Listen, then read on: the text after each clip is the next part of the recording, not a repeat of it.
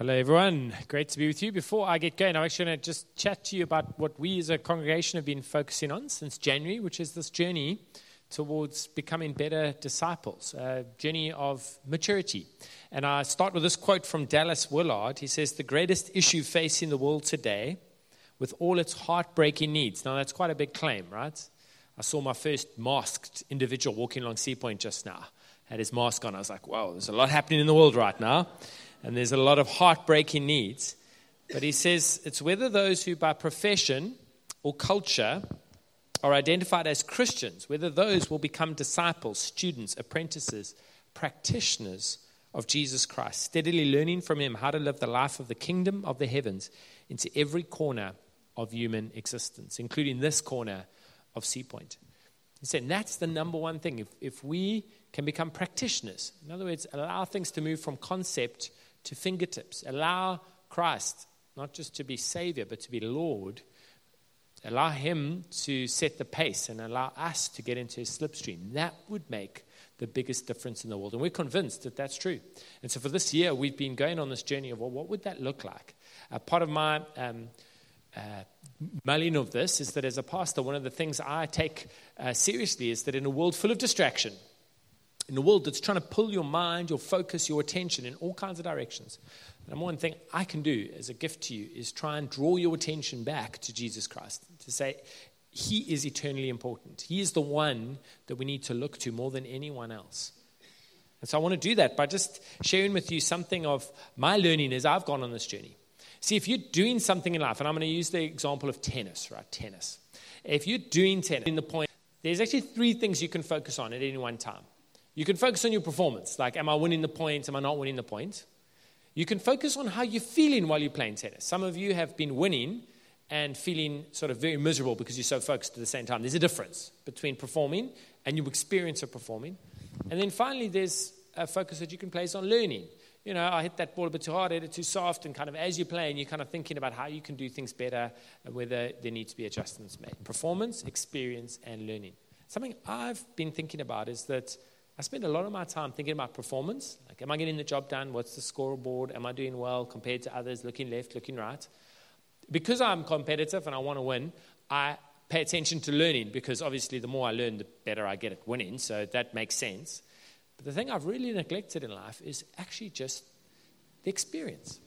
And I know I'm not the only one. If you read Andre Agassi's brilliant book, I was more of a Sampras fan, I must admit, but Agassi he's a good author, and he's written a book where he confesses that despite being world number one tennis player, tennis for him was absolute hell.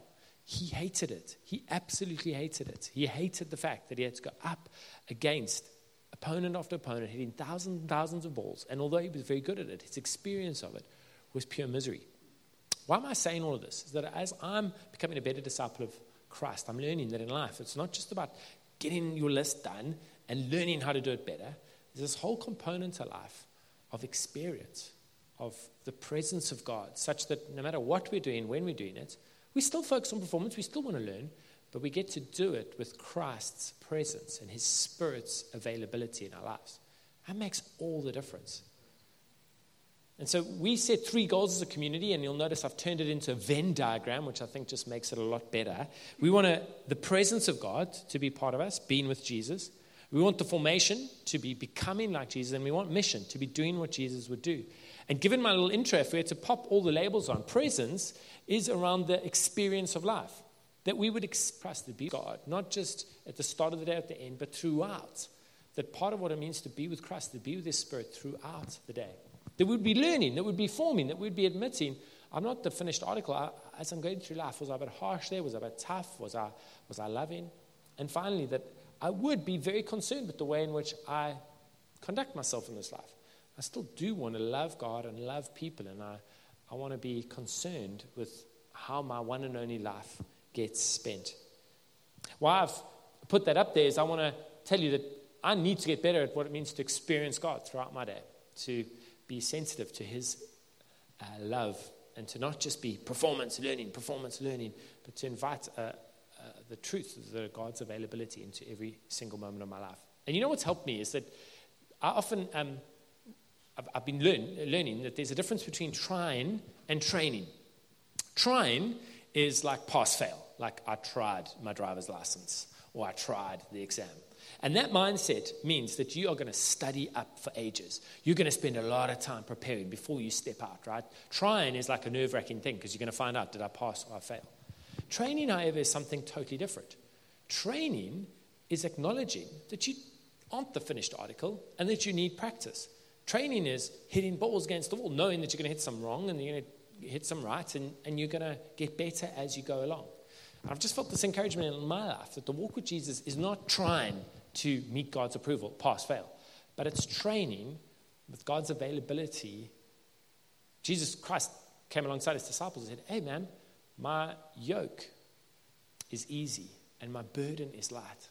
In other words, come into the slipstream of my life and I will train you in what it means to experience my presence, to be shaped into the person I created you to be, and to be doing the kind of kingdom mission stuff I've given you in this life. And so I share that with you, that perhaps like me, you spend so much time on performance and learning, because your kind of concept of life is that it's a big pass-fail exam, that he hope one day I pass. What Christ's teaching us is, no. There's a training that he wants to invite us into, where he coaches us, where his Spirit is at work in our lives. And of course, performance matters and formation matters, but his presence is what secures us and shapes us. And so there's a bigger diagram. I'm going to show it to you now. You're not going to be able to read it, but we'll pop it into our weekly mailer. I'll also make it available to life group leaders. And essentially what we're doing as a community is this. If you ask us, what are you guys about? And there are many people visiting tonight, which we're delighted by. We want to be with Jesus, become like him, and do what he does. And there's a whole bunch of things around there which we are going to each, as individuals and as a community, take the next step in. So I'll put this into our life group WhatsApp channels. Maybe they can send it to life groups, and we'll also make sure it's in the weekly mailer for your distribution. There you go. 5 minutes done. We're going to now get into the book of Mark. Lovely Venn diagram, hey guys? We all want to be in the middle there, hey? We all want to be in the middle. The book of Mark is getting going in chapter 2 now. We've been watching the one. And I thought this would be a helpful analogy. There's a difference between what you want and what you need. Do you remember being a kid and your parents saying, come, let's get in the bath? And you're like, no. And your parents saying, yeah, here's some vegetables. And you're like, no, right? You can kicking and screaming. You would want to stay up late every night watching any show whatsoever. You would want to eat sweets. Do you remember going to like the macro aisle? I remember going macro and just seeing the sweet section going, oh my goodness, they come in packs of 72. I remember thinking to myself, when I'm an adult one day, I'm going to have like a tuck shop in my own room. And I'm actually still, my teenager Paul is still very disappointed in adult Paul that I've never done this because really this was my big dream, right? And I think we can identify the fact that a loving parent doesn't give us what we want. A loving parent gives us what we need. And we might be kicking and screaming, insisting that really the tuck shop in my room is going to be so good for me. But a loving parent says, no. There's the truth that I know you better than you know yourself. And because I love you, I'm not going to give you what you want. I'm going to give you what you need. And Jesus Christ is going to do something similar here in the story we're going to read, where someone wants something and Jesus says, whoa, I know you better than you know yourself. I'm not going to give you what you want. First up, I'm going to actually tell you what you need and give you what you need. So let's read together. It's Mark chapter 2. We're going to read from verse 1 to verse 12, and it should appear on the screen. This is Jesus returning to his hometown. When he returned to Capernaum after some days, it was reported that he was at home, and many were gathered together so that there was no more room, not even at the door. And he was preaching the word to them. And they came, bringing to him a paralytic carried by 4 men. And when they could not get near him because of the crowd, they removed the roof above him. And when they'd made an opening, they let down the bed on which the paralytic lay. And when Jesus saw their faith, he said to the paralytic, Son, your sins are forgiven. Now, some of the scribes were sitting there questioning in their hearts, why does this man speak like this? He is blaspheming. Who can forgive sins but God alone? And immediately Jesus, perceiving in his spirit that they thus questioned within themselves, said to them, why do you question these things in your hearts? Which is easier to say to the paralytic, your sins are forgiven, or to say, rise up, take your bed and walk. But that you may know that the Son of Man has authority on earth to forgive sins, he said to the paralytic, I say to you, rise, pick up your bed and go home. And he rose and immediately picked up his bed and went out before them all, so that they were all amazed and glorified God, saying, we never saw anything like this. This is God's word to us today, and we're going to take a closer look at this passage, in particular focusing on three kind of main points. This is our structure for this evening, and with some practical questions at the end. The first point is going to be breaking in and finding the king. The reality that these friends broke into a house, wanting a doctor. They got so much more. In a surprising twist, they encountered the king, the creator, the God made visible.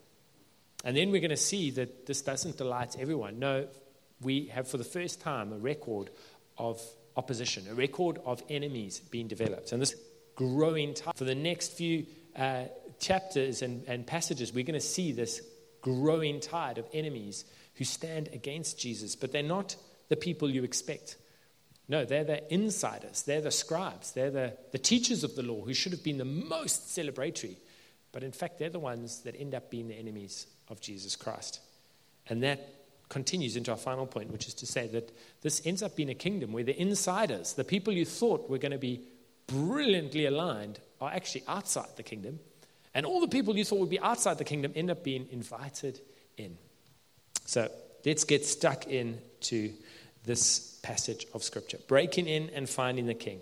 You see, Jesus Christ has returned home to Capernaum. What a feeling to come home. He's been on a trip announcing the kingdom of God as well as demonstrating the kingdom of God. And so the crowds start to gather. It says there in verse 2 that there was no more room, not even at the door. People are trying their best to enjoy the homecoming of Jesus and to hear what he's been about. We don't know the motives of people. They've probably been hearing about the healing. They've probably been hearing that there's some new teaching coming out. And we find out that Jesus has been preaching the word to them. And what that is sort of shorthand for is the major message Jesus kept bringing about, which was that the king of the kingdom was here and that the kingdom was utterly different. Jesus was regarded as an authority rabbi because many times he'd say something like this, you've heard it said this, but I say to you. Over and again, he would come bringing new teaching and new authority. And so people were going, wow, this is someone who's not just repeating what other rabbis or teachers had said. This is someone bringing about a whole new way of understanding the world. And what he's teaching is not just that there's a king. He's also introducing the nature of the kingdom that king rules over. And he'd be describing it in a sense that would allow people to really understand what it means to be human. He'd be describing to them the kind of entanglements they would get themselves into and how he could get them out of that. Jesus grew and sustained a crowd. And there was quite a lot of excitement around the teaching that he was bringing. And so into this environment come a kind of really beautiful kind of group of people who are recorded now in Scripture. We read that they came, 4 men carrying a paralytic. I see this incident recorded and I see kind of the awkwardness of a crowd that you just can't get past. You tap people, you still can't get past. You eventually go, hey, the roof, that's the tactic we'll use. And there's a sort of breaking in and a lowering, which I mean is a pretty hazardous moment. And suddenly they have Jesus' attention. I think of this as quite a challenging kind of part of it, the breaking in part. I think of my own life, and I probably would have seen this guy, and he said, hey, I want to get to Jesus. I'd be like, cool, bro, that's good. I can't carry you by myself. Have you got 3 other friends? No. Okay, well, feels like that's a closed door then. Feels like that's a no. Cheers. And, I could see along the way, it would have been so easy for those 4 people to kind of go, well, look, there's a crowd. It's packed. We can't get you. Oh, really? Breaking into a roof? It kind of feels like that's illegal. Kind of feels like that shouldn't be God's way. I mean, if God was going to allow it to happen, we should probably be doing it legally, All very sensible comments could have been made all along the way. But no, these friends are insistent, and they break in, and we have this recorded forever. The next time we look in Scripture, you're going to notice it isn't taking a lot of initiative for friends. next time we read, we're going to see a tax collector sitting at his booth, and Jesus comes and hunts him down. He's not even hunting for Jesus, but Jesus includes him. And so this outsiders coming in is starting to take place. And what we see happening is that Jesus saw their faith and says to them, son, be healed. I mean, that's obviously what everyone's expecting. That should be the line that comes. Here's someone who couldn't bring himself to get into Jesus' presence. And so his friends have made a way. They're broken in. Surely this effort is going to be rewarded. And what Jesus says, it's got nothing to do with what he wanted to have happen, but it's got everything to do with what he needed to have happen. Jesus said, sons, your sins are forgiven. Now, there are many things we can say about this. The one thing we'd say, surely, is that it's quite an offensive thing to say.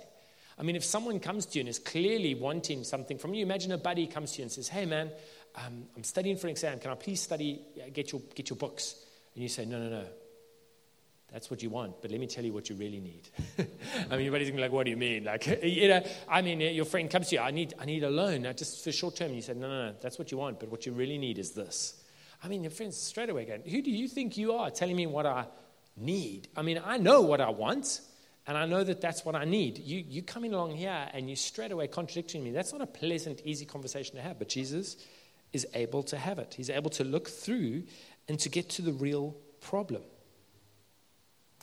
Many would have identified with that man and said he needs healing. That's his big need. But Jesus says, no.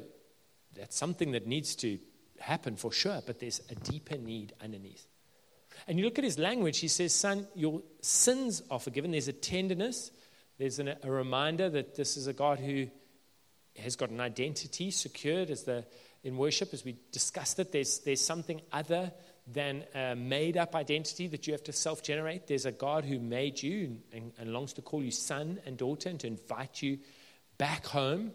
He secures them with those words, and then he, at the same time, challenges with these words, your sins are forgiven. In other words, there were sins that you had in your life which resulted in spiritual emptiness.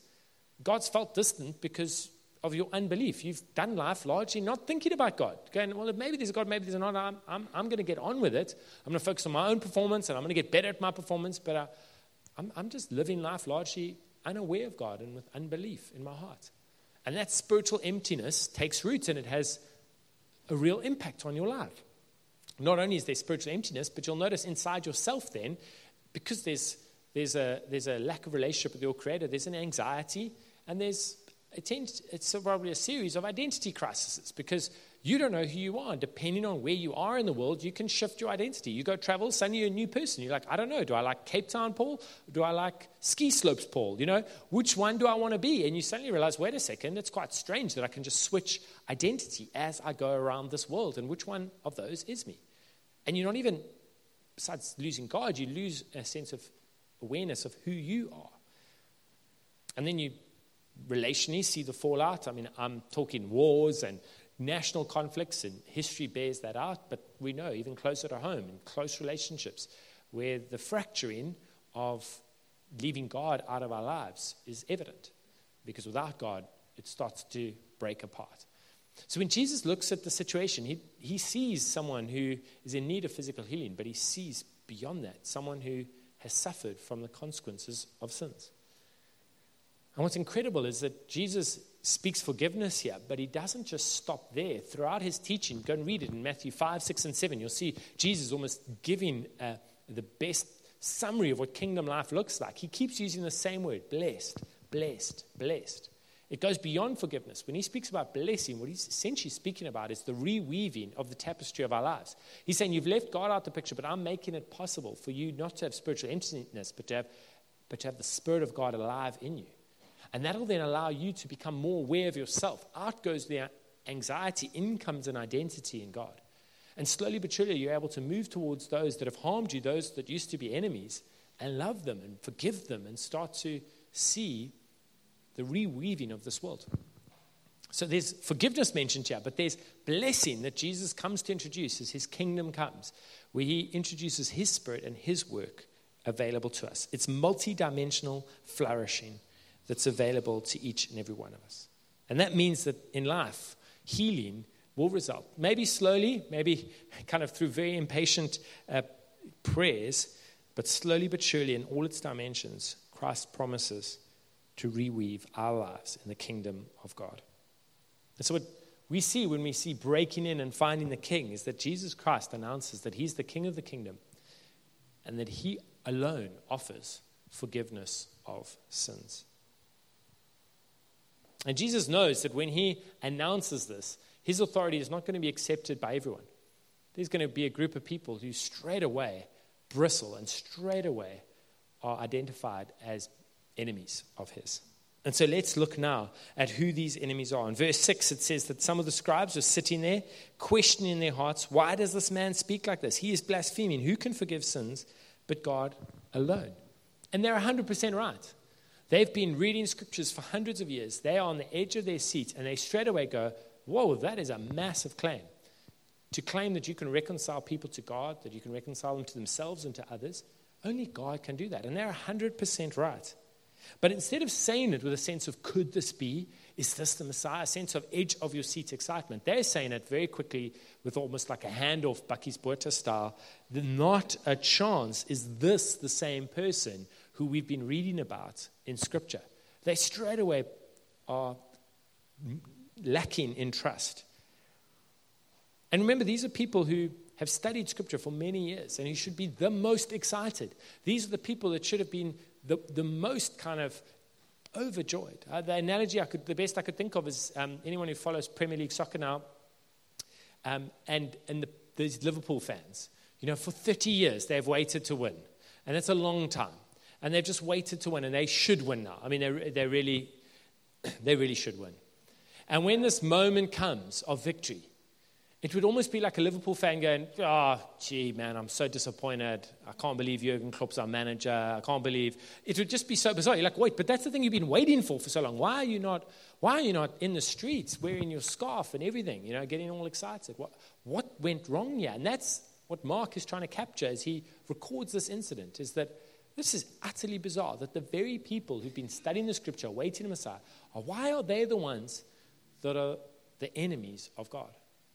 What is going on here? They're upset here because Jesus claims to be able to forgive sins. Very soon he's going to be enjoying the hospitality of tax collectors, the social outcasts. Tax collectors weren't even allowed into the temple area. They were that shunned by the Jewish community. But he's going to go and eat with them and hang out with them. Then they're going to notice that his disciples don't fast according to the rules that everyone else copies. And then they're going to notice him healing on the Sabbath and being active on the Sabbath. And all of this means that by the time we hit chapter 3, they are plotting to bring Jesus down. Jesus wasn't murdered by the outsiders. He was crucified by the very insiders that should have anticipated his return. This is fascinating if you actually study what's going on here. And Jesus knew they would be his opponents. And I think, what was it about it? And I think in a nutshell, there are many things, but it would probably be just simply that Jesus Christ came and he didn't conform with what they thought God should be like. They had a pattern in their mind, and they said, this is what God's like. And you'll notice this God is very much like me. And this God's into the same things as me, and believes the same things as me, is passionate about the same things as me. And suddenly Jesus Christ arrives, and he isn't like the God they imagined. And that causes their hearts to harden. One of the commentators in this passage said that Jesus Christ is like a flame. Some hearts melt, other hearts, like clay, harden. When Jesus Christ arrived, the Pharisees' hearts of clay harden, and they go, no, this is not the Messiah. Others have hearts of wax that are melted and shaped. I thought of a way of putting it. We've had the August tour, and many of you have been cycling. Congratulations. They're the awkward people struggling around the venue. And something they would appreciate is that if you are cycling, the best position to be in is slightly behind someone who's going really fast. You get into the slipstream. You get to enjoy the fruit of their labor. Now, I often think of these scribes as being those that are going, no, God, this is how it should be. We've set the course. Jesus, get in line with us. Get into our slipstream. We know how life works. Get into our slipstream. And Jesus is just looking at it going, this is utterly bizarre. I've made you. I'm your creator. Get into my slipstream. I'm revealing the king of the kingdom. I'm showing you what God invisible is like. Don't be so proud as to expect me to get into your slipstream. But humble yourself, recognize who I am, and get into my slipstream and do life in my presence as I form you with my easy yoke and my light burden. See from me how to live life and how to be fully human. See, Jesus also doesn't allow them to kind of get away with their opposition. You see in verse 8, immediately Jesus, perceiving his spirit, that they thus questioned within themselves, said to them, why do you question these things in your heart? Which is easier to say to the paralytic, your sins are forgiven, or to say, rise, take up your bed, and walk?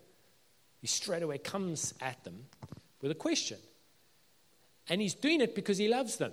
He's doing it because he wants them to see that what they're thinking is not correct, trying to get God in their own image. He's saying, no, come and see the God that asks you to conform to the image he's made you in. And he asks a great question. He says, which is easier, to say your sins are forgiven or to say rise up and walk? And of course, it's easier to say your sins are forgiven because there's no evidence that can be checked afterwards. It's like, are my sins forgiven? I think so. I don't know so. I mean, I hope so. And you're kind of left there. There are no tires to kick there. There's nothing you can actually check. But as soon as you say, rise, take up your bed and walk, well, everyone can lean in there and have a look and say, let's see. Does this person have authority? Can they do it? What Jesus is saying is the physical thing is important, but it's not nearly as important as the reality that God has made a way for you to be reconciled to. I mean, that's a far bigger deal. That's what we really need. We might want physical healing. We might want financial security. We might want good friends. We might want a good life. But what we really need is the presence of God to become more aware of ourselves and to grow into the image of how he's made us, to be fully human. And so Jesus is saying, this is more important, but I know you can't test it. So I know you struggle to believe me. So I'm going to do this lesser thing so that you can connect the dots and go, wow, if you can do that, perhaps the authority you speak of to forgive sins is, although hard for me to test now before the cross, and your resurrected glory is something I can start to shape my life upon. And so Jesus in verse 10 says to his enemies, but that you may know that the Son of Man has authority on earth to forgive sins, he said to the paralytic, I say to you, rise, pick up your bed, and go home. In order to demonstrate that I'm the King of the kingdom, I want you to rise and pick up your bed. Jesus uses the phrase there, Son of Man.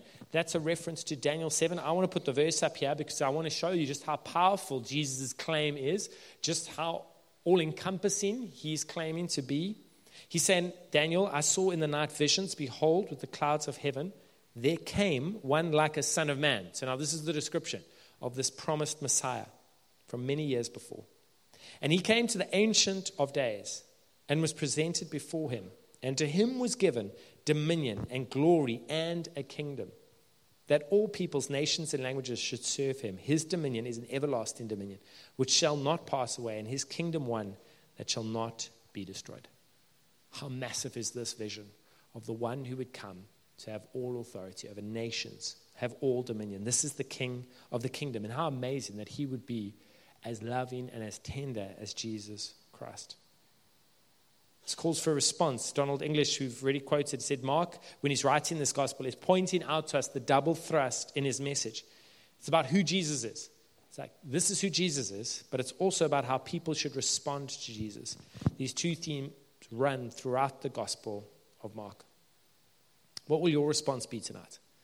Jesus is the fire in the room. He's the one claiming all authority. He's claiming to be the Son of Man. He said, I'm going to do this physical healing because I'm actually pointing you towards the spiritual reality which I've come to reveal. Will you have a heart of clay that hardens up and resists, or will you have a heart of wax which melts and says, I'm getting into your slipstream, Christ. I want to learn from you how to do this one and only life. And so there was opposition. There were a bunch of people saying this is not how it should be. But Jesus still went public, and he will continue to go public. And in conclusion, we then think about the implications of this, and we say, well, wait a second, we thought there was a system here. We thought they were kind of the goody two-shoes people that did life well, and they scored more points than the others, and so they would be the insiders. And what Jesus reveals here is there's a whole new operating system in his kingdom. You see, he rose, this is the man, and he demonstrates that he's been physically healed by picking up his bed, and he goes off, and everyone's amazed, glorify God. They say, we never saw anything like this. We see this kingdom breaking in moment, where this outsider who would have been shunned is suddenly brought up and brought into full humanity. And this is a picture Jesus is getting at of saying, our rebellion, our sin that we need to be forgiven from, has implications in our life. It causes a whole bunch of pain in our lives and in others. And what Jesus, in this beautiful little picture, is saying is, I can restore that. I can heal that. I can bring about full humanity. That sin and disease are incompatible with my kingdom. And I'm calling you to live and oppose the things that I oppose, to oppose sin and to oppose disease, to come and join me in this great calling to see the kingdom of God come in Cape Town as it is in heaven. I think I'm challenged by this because I think of my own life and I think, man, I've got a bunch of things I want, but have I really appreciated what Jesus is teaching me around what I need and how I need to base my life? And we're going to see for the next few weeks that a whole bunch of people don't accept the truth of who Jesus is. The opposition continues to mount. And so before we land our time, I want to ask us just a couple of questions to make sure that this does help us practically in our lives. I think of my own life, I often can stay at the conceptual level, but Jesus insists that we get down to the experiential, down to our fingertips. And so when I think about this group of people breaking in and finding a king, I think of this question for all of us to ponder. Is the forgiveness of sins food for your soul? Quite a few slides ahead now. Is the forgiveness of sins food for your soul? In other words, do you recognize that what you need more than anything else is an awareness of a God who is there, but then secondly has chosen to forgive you and to invite you in love to have a relationship with him? Is that food for your soul? Is that something that nourishes you, something that excites you, something that gets you going? I've noticed in my life, because I focus on my performance and learning to get better and performing and getting better, I've almost got a phrase in my mind, you sort of saved to serve. What God's sort of saying in this moment is, no, you're not just saved to serve. You've also invited to savor. You're invited just to stop and go, wow, God, I'm in a world that you created. You're in control and you're good. I get to just savor who you are. My wife Leanne went for a sup earlier this week. I'm a hero because I made the kids lunches and took them to school so that she could go sup. And you know that herd of dolphins that kind of make their way around the point? You just see the frothy water every now and again. You go, there they are. They have a sight dolphin. She headed out to them, and it looked like they were going away.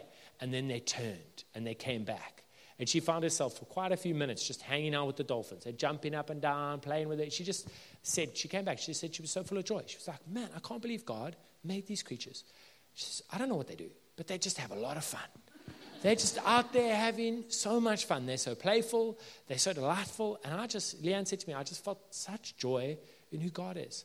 That this God has included me in his kingdom and that he longs for us to experience the same level of joy. Is that food for your soul, that you've got this creator God who's available? That you're not just saved to serve, but you're saved to savor how good God is.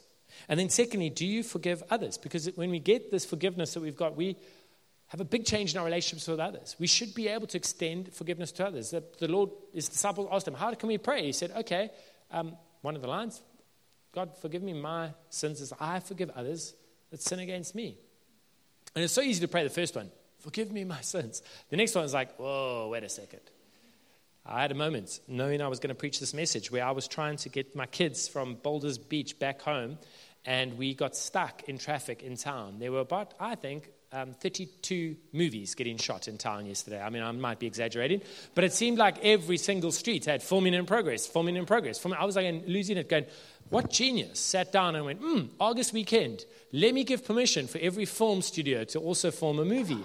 I just was getting more and more resentful in my heart, and I was like saying, at one point I found myself like breathing heavily and saying, I just don't think they made a sensible decision, Leanne. And I've got 3 kids in the back, and they're losing it because they've been in the car since Simon's time. The whole thing's going, and I'm just struggling to forgive whoever it was that gave all these permissions. And I played a little trick on my mind, and I said, Paul, imagine you got an email, someone, relative has died, and they've left you 20 million rand. Imagine that email. Just imagine right now. Imagine that email. How would you be responding right now? I'd be like, hey, it's okay. Really, it's okay. All the best with your film, sir. I'm fine here. I'm happy. I mean, I'm sure it's another 40 minutes of my day, but I'm happy. I've got 20 million rand waiting for me when I get home. You know, I'm gonna tax that online delivery system. I mean, it really made a difference, right? Just that one little thought. And of course, the little trick here is, how much more do we have? How much more do we have when we are reunited to our Creator God, when we've given an identity of a son and a daughter, where He's promised His Spirit to be at work in us, saying, I know you, and I'm going to give you not what you want, but what you need, and you can trust me. Because I'm the one who's overcome your sin, who's redeemed you at the cross, who's overcome death, who rose again. 20 minutes is a small thing compared to that. So why are you allowing bitterness to take root in your life? Why are you struggling to forgive others? The main reason is because you actually haven't seen how big His love for you and how big His forgiveness for you is. So don't try and hide the fact that you're struggling with unforgiveness. Go back to the root of it to say, I'm actually struggling to see how good God is. The dolphin creator God. Struggling to see how joyful He is and how lavish He is towards me. Because obviously, if I saw that clearly, the whole perspective on life would have changed. Don't allow bitterness to take root and destroy your life. Allow His forgiveness to splash you and splash others. And then finally, are you challenged by Jesus? This inside-out kingdom. If you find yourself with God always agreeing with you, you go through your day just going, thank you, Jesus, that you're on my side, and you never feel challenged, you could be like someone who's saying to God, get behind me, I'm setting the pace, get into my slipstream, God. You might be making God in your image. Far more likely is that God is going to train you this year, and He's going to show you where you are not aligned with Him, and He's going to ask you to come into His slipstream. If that's not happening on a regular basis, you potentially are struggling because you are not seeing God as He truly is. You might be following the wrong Jesus, one who is aligned with you rather than the true Christ. I'm going to invite the band up now. We're going to have a time to respond. Please stand with me.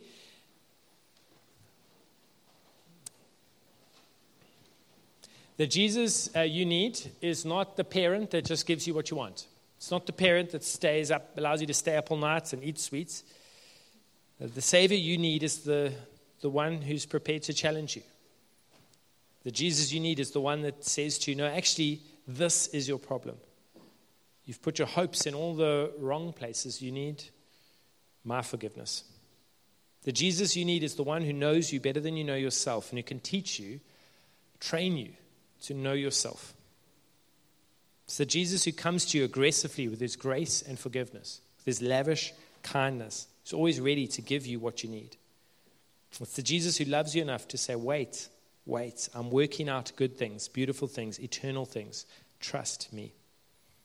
This is the same Jesus who was in that house in Capernaum all those years ago. This is the same Jesus who's with us today by His Spirit. And the good news is there's no need to tear a hole in the roof. He invites you now to meet Him and to respond to Him in worship.